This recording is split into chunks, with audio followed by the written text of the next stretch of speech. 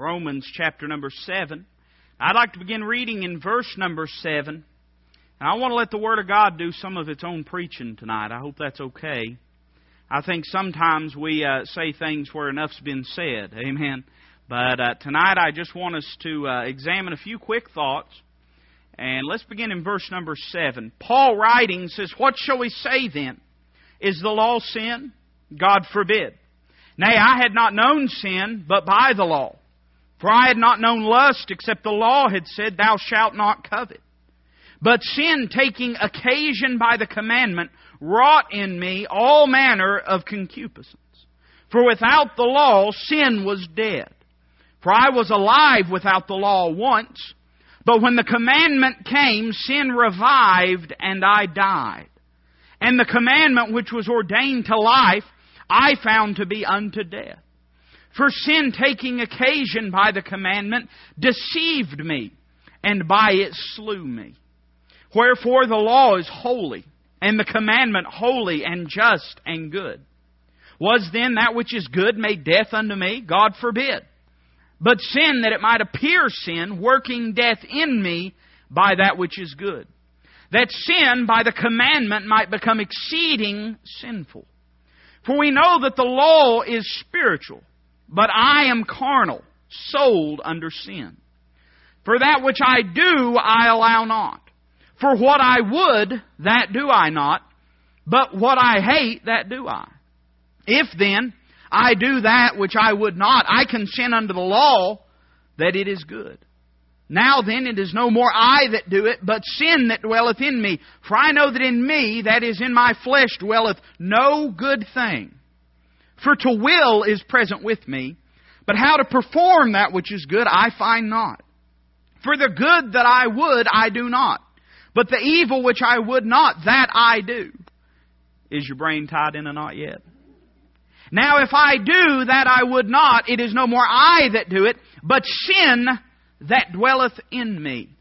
Now notice verse 21, this clarifies it. "I find then a law, that when I would do good, evil is present with me. For I delight in the law of God after the inward man.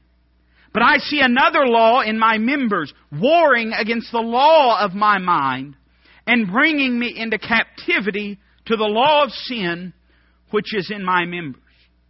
Almost at the point of exhaustion, it seems, Paul cries out and says, "O wretched man that I am, who shall deliver me from the body of this death? I thank God through Jesus Christ our Lord. So then with the mind I myself serve the law of God, but with the flesh the law of sin." Let's pray together this evening. Heavenly Father, I'd ask You to bless Your Word, Lord. I agree with Paul here and with the Holy Spirit when I say, Lord, that in my flesh dwelleth no good thing. Father, I just ask that You'd help me to hide behind Your cross, Lord. Help me to not put any confidence in the arm of flesh, for it always fails me and always fails all of us. Help me, Father, to be submitted only to Your Holy Spirit tonight. Help me to say that which would be pleasing to You. Father, help me not to refrain from the things that ought to be said. Help me not to say things that ought not to be said. But, Lord, help me just to give You glory tonight. I love You, Lord. And I ask these things in Christ's name. Amen. There's no doubt that we've just read one of the most mind-boggling portions of Scripture. In fact, you might say that as we read it, it seems almost like a man having an argument with himself. And I would say very plainly that what we're reading is a man having an argument with himself. You see, Paul is speaking about the struggle that we face once we're born again, washed in the blood of Christ, indwelt by the Spirit of God, and have had the spiritual man awakened within us. Now you say, "Preacher, what is the spiritual man?" The spiritual man is that part of a man that can communicate with God. It's that part of the man that responds to the Holy Spirit. It's that part of the man that hears the Word of God and applies the Word of God and is aware of the relationship we have with God. The Bible says that our spirit bears witness with His Spirit. So in other words, the spiritual man is that part of us that serves God, loves God, walks with God, and seeks to please Him. Paul, in writing, clarifies something that was probably very cloudy in the minds of many Christians. You see, we have a tendency to think of the Old Testament as bad and the New Testament as good. And we tend to think of the law as bad and of grace as good. Well, now I would say this. I would say the law is good, but grace is better. And the Bible's very clear that Christ didn't come to destroy the law, but to fulfill the law, and that a new and better way is the way of grace. But as Paul writes these things, he makes this very simple statement that the law is good. The law is spiritual. The law is holy. Now keep in mind, Paul is not exhorting us to keep the ceremonial law of the Old Testament, but what he's merely saying is this: the problem was not God's standard, the problem was man's sin. The problem with the Old Testament law was not that it was unrighteous, but that we are unrighteous. He says the law is spiritual, but I am carnal, sold under sin. And Paul basically denotes how that before he was made aware of the law, before the law was a reality in his life, that he lived as though sin was not a part of his life. But when the law entered his life and his realm of awareness, he became aware that he had offended God, that he had sinned, and all of a sudden now death reigns in his life and heart. Now, I don't want to spend a lot of time tonight talking about the transition from law to grace, but what I want us to focus on is that Paul places very clearly before us that there is a struggle that takes place in the life of a born-again believer. Let me say this. If somebody told you that acting like a Christian was easy, they lied to you. And if someone told you that you're never going to be tempted, they lied to you. And if someone told you that it's never going to be an uphill battle, they lied to you. They might have told you it would be a bed of roses, but even roses, neighbor, have got thorns. There's difficulty and trial and struggle in life. Not only because of the circumstances that we're put in, but because of the old man that lives within us. Paul essentially says this. He says, I have a desire to serve God, but it just seems like I can never get it together. Have you ever felt like that before?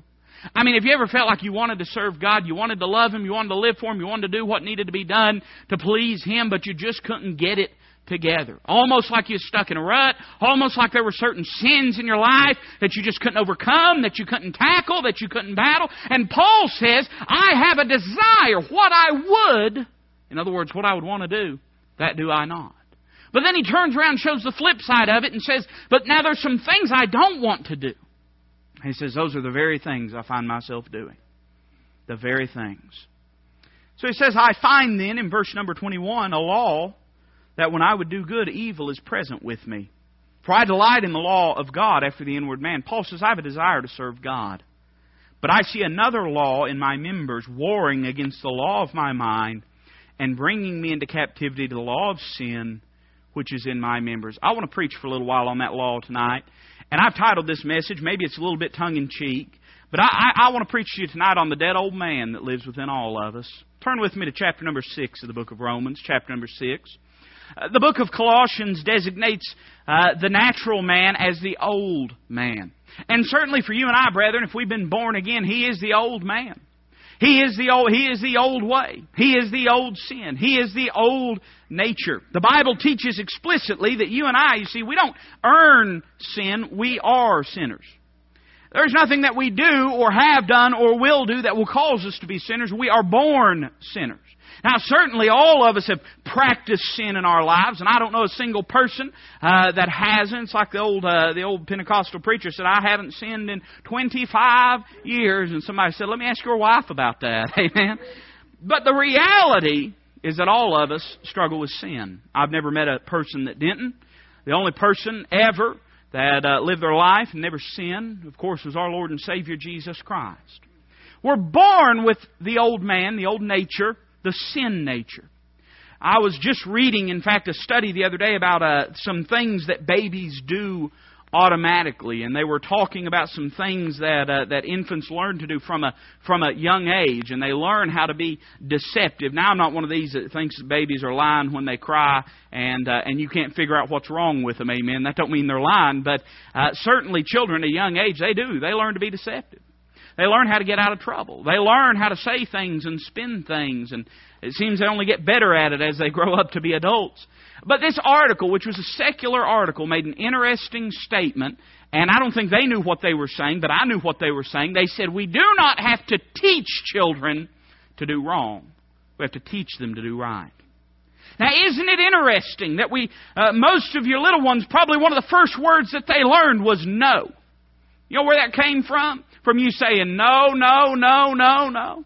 Because they were getting into problems. They were getting into trouble. They were disobeying you. We're all born natural sinners, every one of us.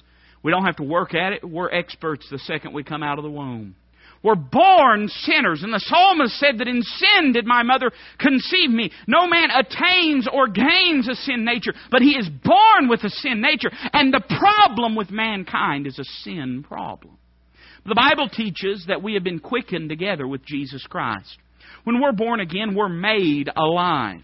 And the Bible teaches that this takes place through the old man being crucified and the new man being resurrected. Look with me in Romans chapter 6 and I'll show you what I mean. Beginning in verse number 1, the Bible says, "What shall we say then? Shall we continue in sin that grace may abound? God forbid. How shall we that are dead to sin live any longer therein? Know ye not that so many of us as were baptized into Jesus Christ were baptized into His death?" Now, most of us are familiar with that. When we have baptized, we had one Sunday morning, we say, we're buried with Christ in baptism. We're burying with Christ, in Christ with baptism. Of course, the baptism does not do that, but that is something that takes place spiritually when a person accepts Christ. They are crucified with Him. Therefore, we are buried with Him by baptism into death, that like as Christ was raised up from the dead by the glory of the Father, even so we also should walk in newness of life. For if we have been planted together in the likeness of His death, we shall be also in the likeness of His resurrection. Knowing this, that here we find that phrase, that our old man is crucified with Him, that the body of sin might be destroyed, that henceforth we should not serve sin. For he that is dead is freed from sin. You say, "Preacher, why is that?" Because it's the natural man, the old man that's been crucified, that responded to sin. The inward man does not respond to sin except inasmuch as it grieves him. The inward man does not participate or practice in sin. It's the old man, it's the natural man that does this. Verse 8, "Now if we be dead with Christ, we believe that we shall also live with Him. Knowing that Christ being raised from the dead dieth no more. Death hath no more dominion over Him." Christ isn't scared of death. And you and I, brethren, if we've been born again, death should hold no fear for us. I know many times it holds anxieties for us, but no true fear. We know that we have the victory through Jesus Christ. "For in that He died," verse 10, "He died unto sin once, but in that He liveth unto God." Notice verse 11. "Likewise reckon ye also yourselves to be dead indeed unto sin, but alive unto God through Jesus Christ our Lord."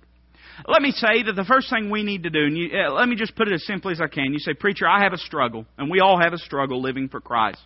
And I believe the majority of us probably live with a lot of frustration over the matter. I know that it's a frustration to me. And maybe you're not frustrated by the battle that goes on with the old man and the natural man and the sin nature, but I am. It's a frustration and a discouragement sometimes to this preacher. I think the biggest problem in the morning, when I roll out of bed and I look in the mirror, I'm looking at the biggest problem with Toby Weber. I can blame it on everyone else around me, but at the end of the day, I am my own worst enemy. I am my biggest problem. It's the natural man that's causing the biggest problems in my life. And you say, "Preacher, how do we overcome that? How do we deal with that? How do we combat that?" Let me say very clearly, I do not believe in the eradication of the flesh on this side of the grave or the rapture. I do not believe there's ever going to be anything you can do that will completely eradicate the temptation of sin from your life.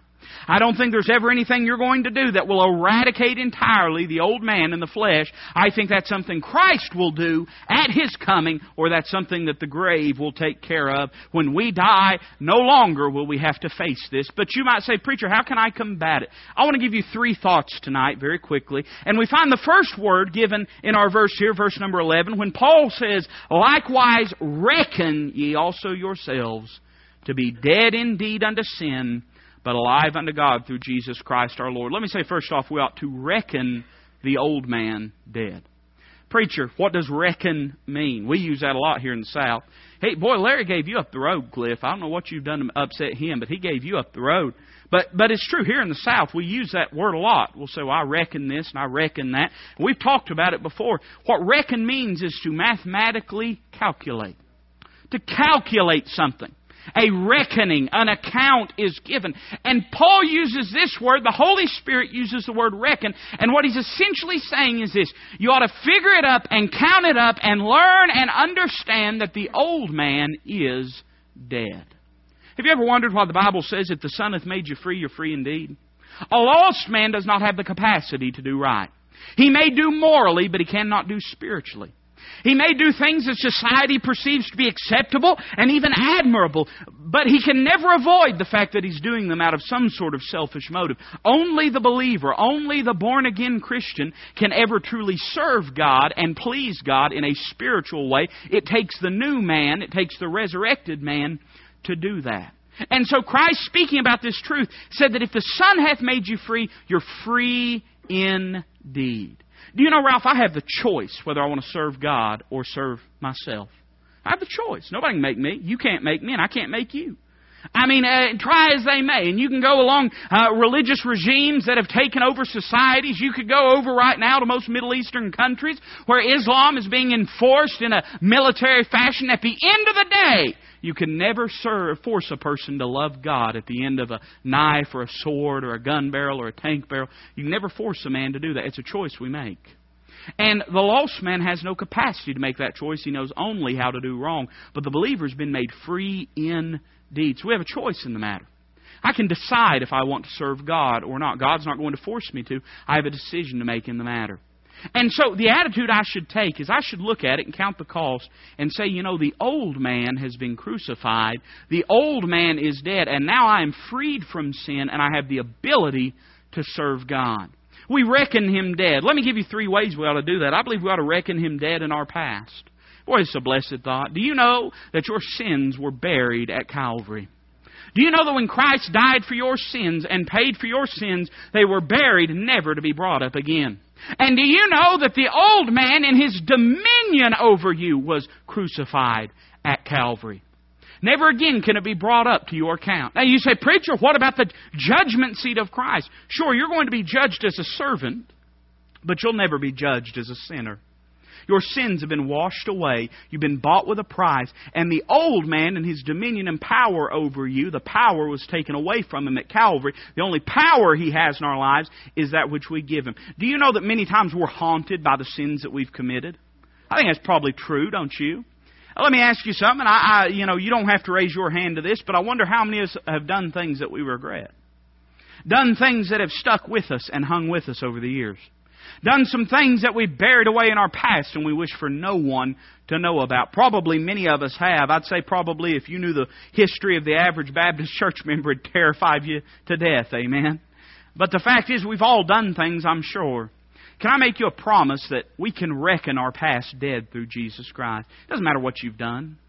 And you may say, oh, but preacher, I'm already saved. Yeah, you're already saved, and it's been washed under the blood. And maybe you're dealing with some things that are discouraging you from serving God. Can I tell you that those things are under the blood?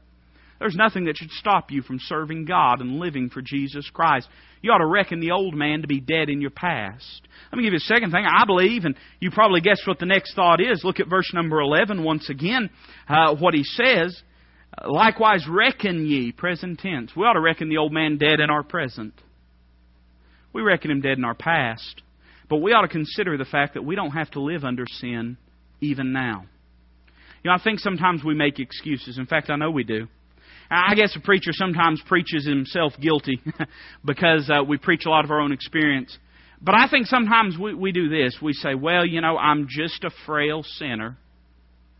Yeah, I know you are, and I know I am.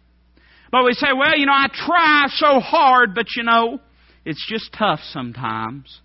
And we make excuses. We're not worried about whether God will buy them as long as we'll buy them. That's all that matters, and maybe our church family.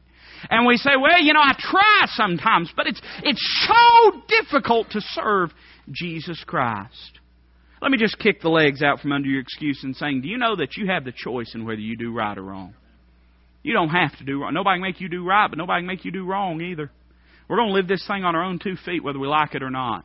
We're going to stand accountable to Jesus Christ for our own actions. No matter how many excuses we can feather around other people, we're going to answer for them. And we ought to come with the attitude of saying, Lord, you've not asked anything of me that I can't accomplish by the Spirit of God and by the grace of God. God expects us to be faithful. We can do that. God expects us to be consecrated. We can do that. God expects us to be passionate. We can do that. God expects us to be vocal in our love for Jesus Christ. We can do that. He's not asked us to do anything we can't do. The problem is we don't reckon the old man to be dead in our present. You see, we already go ahead and give him the victory and give him the power in that we go into it with the mindset of saying, well, I'm probably going to fail. Well, yeah, you go into it with that mindset, you probably are going to fail.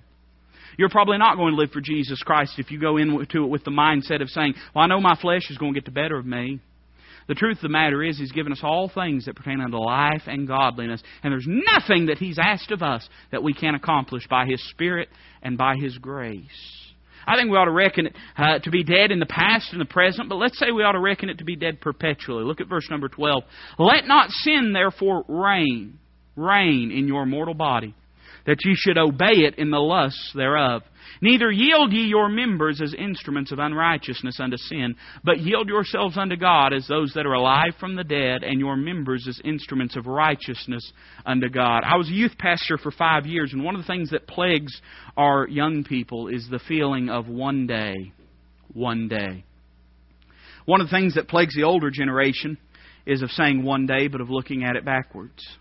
They look at it and say, there was one day when I could have done that, would have done that, should have done that, but no more. But young people seem to have the temptation to say, one day I will serve Jesus Christ. Why not today? Why not today? Why not in the immediate? What is it the devil has to offer you that's better than what Christ has to offer you? Not a thing. The truth of the matter is, a lot of us live with this mindset. We're never going to get it together. We're never going to get it together. This is the struggle that I'm going to face. Hey, some of us have been struggling with the same sins for years and years and years and years. Why can't we learn to mortify those things like the book of Colossians tells us to? You know what it means to mortify something? It means to kill it. To kill it. To settle it. To put it down, for it to be over and done with. And the book of Colossians says we are to mortify the deeds of the body. Why is it that we struggle with it over and over and over and over again? Let me give you this. Why was it that the children of Israel wandered for 40 years? The book of Hebrews says it was because of unbelief. They couldn't sit down and count the cost and realize that God was willing to take them through. And many of us have struggled with the same sins for years and years and years and years and years because we never get to the point where we realize that God's willing to help us if we'll only come to Him for the help that we need. We've got to reckon the old man to be dead. But let me give you a second thing. I've got to hurry. Turn with me to chapter number 8. Romans chapter number 8. I'm just going to give these to you in a hurry. If you believed that lie a few minutes ago, you probably just believed it just then. Romans chapter number 8. Look at verse number 8. The Bible says, so then they that are in the flesh cannot please God. But ye are not in the flesh, but in the Spirit. If so be that the Spirit of God dwell in you. Now if any man have not the Spirit of Christ, he is none of His. And if Christ be in you, the body is dead because of sin, but the Spirit is life because of righteousness. But if the Spirit of Him that raised up Jesus from the dead dwell in you, He that raised up Christ from the dead shall also quicken your mortal bodies by His Spirit that dwelleth in you. Verse 12 says, therefore, brethren, we are debtors, not to the flesh to live after the flesh. For if ye live after the flesh, ye shall die. But if ye through the Spirit do mortify the deeds of the body, ye shall live. For as many as are led by the Spirit of God, they are the sons of God. It says it there in verse number 13. We are to mortify the deeds of the flesh. I believe we ought to reckon the old man dead, but I believe we ought to render him dead. Do you know there's something you can do to keep the natural man from having the dominion in your life? There's something you can do to keep yourself from falling prey over and over and over and over again to the same old sins. Now keep in mind, I'm not talking about sinless sanctification or perfection, but I'm merely talking about having victory in Jesus Christ. It's interesting that the Bible says that we are to mortify these deeds. We very often pray and say, oh Lord, just crucify this in our life. But God commands us to mortify these deeds. There's a certain amount of responsibility that's on your shoulder and my shoulder. And don't try to spiritualize this either. I mean, He's commanding us to do this, to mortify these deeds. I believe there's 3 ways. It's interesting that the Spirit of God is the central figure in this ensemble of verses, that we're to be led by the Spirit of God. I want to give you 3 things. You really want to get victory in your life, first thing you're going to have to do is learn how to yield to the Holy Ghost. We think this whole business is about us doing something when it's really about us taking our hands off the wheel and letting the Holy Ghost do everything. We think it's about us having some stalwart and stern steadfastness and form of righteousness. But you know, the Holy Ghost will lead us if we'll only let Him. Most of us have grieved Him so harshly in our life that we have mountains of things to get forgiveness for before He ever even has liberty to deal in our lives like He wants to. The fact is, every time you sin, every time something gets in the way of you and Jesus Christ, that becomes an obstacle in your life, and it has to be dealt with, and it has to be forgiven, and it has to be brought before the throne of God. And if it's not, it's going to stay there. Sin lieth at the door. We've got to come to the place where we're willing to deal with the sin in our lives. If we don't, we're just playing games. We're never going to get serious about it. But the way that this takes place is we allow the Holy Spirit of God to show us what is sin in our lives, and then we yield ourselves to His leading. As many as are led by the Spirit of God, not as many as drive the Spirit of God or push the Spirit of God, but as many as are led by the Spirit of God. It comes through yielding. If you'll listen to the Holy Spirit, He'll tell you what to do. The truth is, most of us don't like that, though, because we don't like to listen to the Holy Ghost. Is that okay to say? I think it's accurate. I think it's true. I think everybody loves to have control. And if He's controlling us, we're not controlling us. We don't like to yield to Him. He tells us that something in our life is sin, and we begin to argue with Him and rationalize why it's not sin. He tells us something in our life that we need to do, and we begin to argue with Him and tell Him how it needs to be done in a different way. We don't want to give up the control of our life. We don't want Him sitting on the throne. We want to stay on the throne of our hearts and of our lives. But the Bible teaches we've got to learn to yield. We've got to learn to step back. It's been amazing in my life, everything God has done as I have increasingly yielded to Him. There's times, there's days, there's moments when I don't. I'm not trying to paint myself on a pedestal, but I'm merely saying it's amazing how much God will do if we'll quit trying to do it. We've got to yield. Let me give you a second thing, yearning for the Holy Ghost. And you say, preacher, I thought we already had the Holy Ghost. We do have the Holy Ghost. You say, preacher, I thought all we had to do was yield to the Holy Ghost. We do. That's all we have to do. But until we desire it, we won't do it. Until we come to the place that we recognize that that's what we need in our life, we're never going to do it. I tell you the problem with most of us, Ralph, we don't realize how important the Lord is. We just don't. It's a take it or leave it type thing. And we don't realize how vital it is that the Lord have control over our lives. That's the way the devil works. The devil operates by deception. He always has. The devil operates by painting a picture that we're good enough and we can handle it and we can do it on our own. Look at the Garden of Eden. What was the great lie and deception that Satan gave to Eve? He said, yea, hath God said. He cast doubt upon the word of God. And then he said, God doth surely know that in the day that ye eat thereof, your eyes shall be opened, and ye shall be as gods, knowing good and evil. You know what the devil was saying? The devil was saying, why are you letting God run your life? Why are you letting God run your life? If you'd eat of this fruit, your eyes would be open and you would be as God is, knowing good and evil. You know what that means? It's not saying that you would be able to discern good and evil. It's saying you'd be able to decide good and evil. What he's saying is, you really want to run your life, you go my way. But you show me one life the devil has got a hold of that they had dominion over. It's always him that has the dominion. He's a thief and a robber and a murderer, and it's always him that takes the dominion. You will not run your life. It's either going to be God or it's going to be Satan. One of the two. That's the choice we have to come to. That's the place we have to get to where we realize that it really isn't in our hands. It's really in His. We've got to yearn for it. We've got to desire it. Most people don't want the Holy Ghost any more than they want a second order French fries at the McDonald's. Most people, it's take it or leave it. Most people, if the Holy Ghost shows up in service and moves and works, that's great. But if He doesn't, that's fine. We'll just go on. It won't bother us one bit. And most people in their daily lives, they're not depending upon the Holy Ghost. Why? Because they wouldn't listen to Him even when He did speak. We've got to get to a place of yearning. We've got to get to a place of unity with the Holy Spirit. A place where when He speaks, we listen. When He speaks, we listen. What do you think Paul meant when he said, I am crucified with Christ, nevertheless I live, yet not I, but Christ liveth in me? Ralph, what he's saying is, the old man is crucified with Christ. Saul of Tarsus is crucified with Christ. Nevertheless I live. He says, but I am functioning, I am living in my daily walk. I got to make decisions, I got to live, I got to think, I got to breathe. Nevertheless I live, yet not I, but Christ liveth in me. Now, Jesus Christ has not taken residence in our bodies, but the Holy Ghost has taken residence in our lives and our souls. Jesus Christ is seated at the right hand of the Father. Now you say, oh, but He's omnipresent. Yeah, just that. He's omnipresent. He's everywhere. I'm aware of that. But He's seated at the right hand of the Father. It's the Holy Ghost that has taken up residence in our life. Christ said that He'll be with you and He'll be in you forever. So He's the presence of God in our life.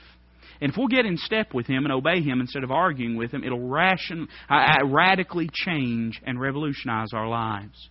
I believe we ought to reckon Him dead. I believe we ought to render Him dead. Let me give you a final thing. Turn with me to Ephesians chapter 4.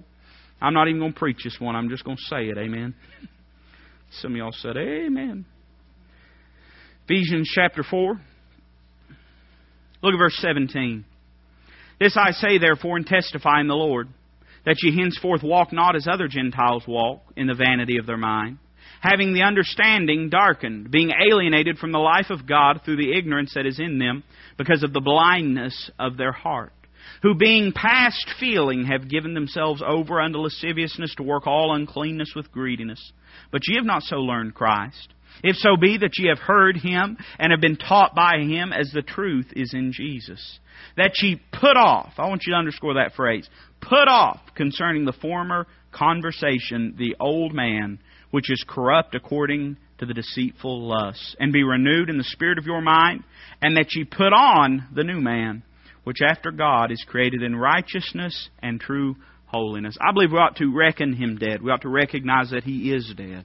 I believe we ought to render Him dead by yielding to the Holy Spirit of God and not living and walking after the flesh. But I believe we ought to refuse Him as He is dead. You say, what do you mean? I mean perpetually and prospectively in the future. I mean we ought to live our lives in mind understanding that the new man is who ought to be reigning. The Holy Spirit reigning through the new man and not the old man. Paul used this phrase. I've always been greatly interested in it. He said, give none occasion to the flesh. Do you believe that we're new creatures in Christ Jesus? I believe that. The book of, I believe it's 1 Corinthians, might be 2 Corinthians, says that. Therefore, if any man be in Christ, he is a new creature. Old things are passed away. Behold, all things are become new. And so what Paul is saying when he writes that is he's saying everything's different now. And it's different from here on out. You know, we ought to look different, act different, be different than the world. I don't know why it is that we've come to a place that worldliness is the status quo. I mean, I guess it's always to a degree been like that, Ralph. But I'm talking about in the church. I'm talking about the most offensive thing you can ask a young person to be nowadays is different. And tell them, you know, you're not supposed to live like other people. And even young adults and middle-aged adults and dare I even say maybe old adults. It seems as though we're uncomfortable with uniqueness and with being different. Well, I guess that's normal. But understand that if you're going to live like the world, you're going to be worldly. You're going to displease God. Now, if that doesn't matter to you, I can't help you. But if it bothers you to bother God, I can help you tonight. We live in a day where most Christians aren't bothered that God is bothered. Most Christians don't care that God cares. Most Christians are not offended that God's offended. And a person like that you can't do a thing for. Old Oliver B. Green, he used to, when he was going to witness to somebody, he'd ask him, he'd take that King James Bible. Oliver Green always used a King James Bible. And he would say, do you believe this is the Word and words of God? And if that man said no, he'd turn around and walk away. He said, there's nothing I can do to help you. I think there's a lot of wisdom in that. A lot of wisdom. Born again, not of corruptible seed, but of incorruptible by the Word of God, which liveth and abideth forever. And let me tell you something tonight, Christian. If it doesn't bother you that God's bothered, there's nothing I or anybody else can do for you. God can't do a thing for you until you're bothered that God's bothered. Until, worldliness, hey, it don't bother the flesh. Worldliness don't, Ralph. The flesh loves worldliness. All that is in the world, the lust of the flesh, the lust of the eyes, the pride of life. Worldliness and the flesh go hand in hand. And so worldliness ain't going to bother the flesh. But until it bothers the spiritual man, there's nothing anybody can do. You can argue with people. You can try to superimpose and rubber stamp your standards and convictions on the life of another person, and it won't do a bit of good. It'll just turn them into whited sepulchres. Until we get to the place that sin grieves us, we're going to continue to put on the old man and put off the new man. But until we come to the place that we recognize, I'm different, I better start living like it, acting like it. I better start living my life like I'm born again. That's when we put off the old man. Put on the new man. When we get to that place, we start to see victory in our life. I'm not talking about perfection. I'm not talking about never stumbling or falling. We're all going to fail in our lives at times. I'm talking about just getting to the place where it bothers us if God's not pleased with us. Till you get there, nobody's ever going to do a thing for you. You may play church, you may play religion, you may be a really, really top-notch hypocrite, but until you get to the place that it bothers you when God's bothered, until you get to the place where you're broken over your sin, you won't be broken from your sin. You've got to get to the place where it matters to you. Until you get there, nobody can do a thing. You say, I'll pray for them. Well, you might pray that they get broken over their sin, but until they get broken over their sin, they won't get broke from it. Until a person gets grieved about it, he won't do anything about it. That's just human nature. It's how we are. I was laughing. I promise I'm done. I was laughing. You know one of the great things about pastoring church on Wall Ridge Road? We are covered, surrounded by old people. You know that? You may not know the people up and down these roads. You may know them, Brother Ralph. I don't know. But we got old people everywhere. They're all over that's like almost all that lives in this neighborhood is old people. And I was laughing. I went to deliver a senior saints place. And most of you know Brother Bob Jones. He used to come here when he was able, and we were delivering a plate, and his granddaughter came to the door. And, I always get worried when I'm delivering those plates, and when a family member comes to the door, you always worry something's happened. I said, oh, is Brother Bob okay? Now, they had the road tore up. And she said, oh, he's on the phone with the city trying to find out when they're going to get this road fixed. Bob don't drive, Ralph. Why does Bob care whether they fix the road or not? Why does he care? But let me tell you something. That road got fixed. You know why? When you get bothered about something, you'll do something about it. Bob started calling him.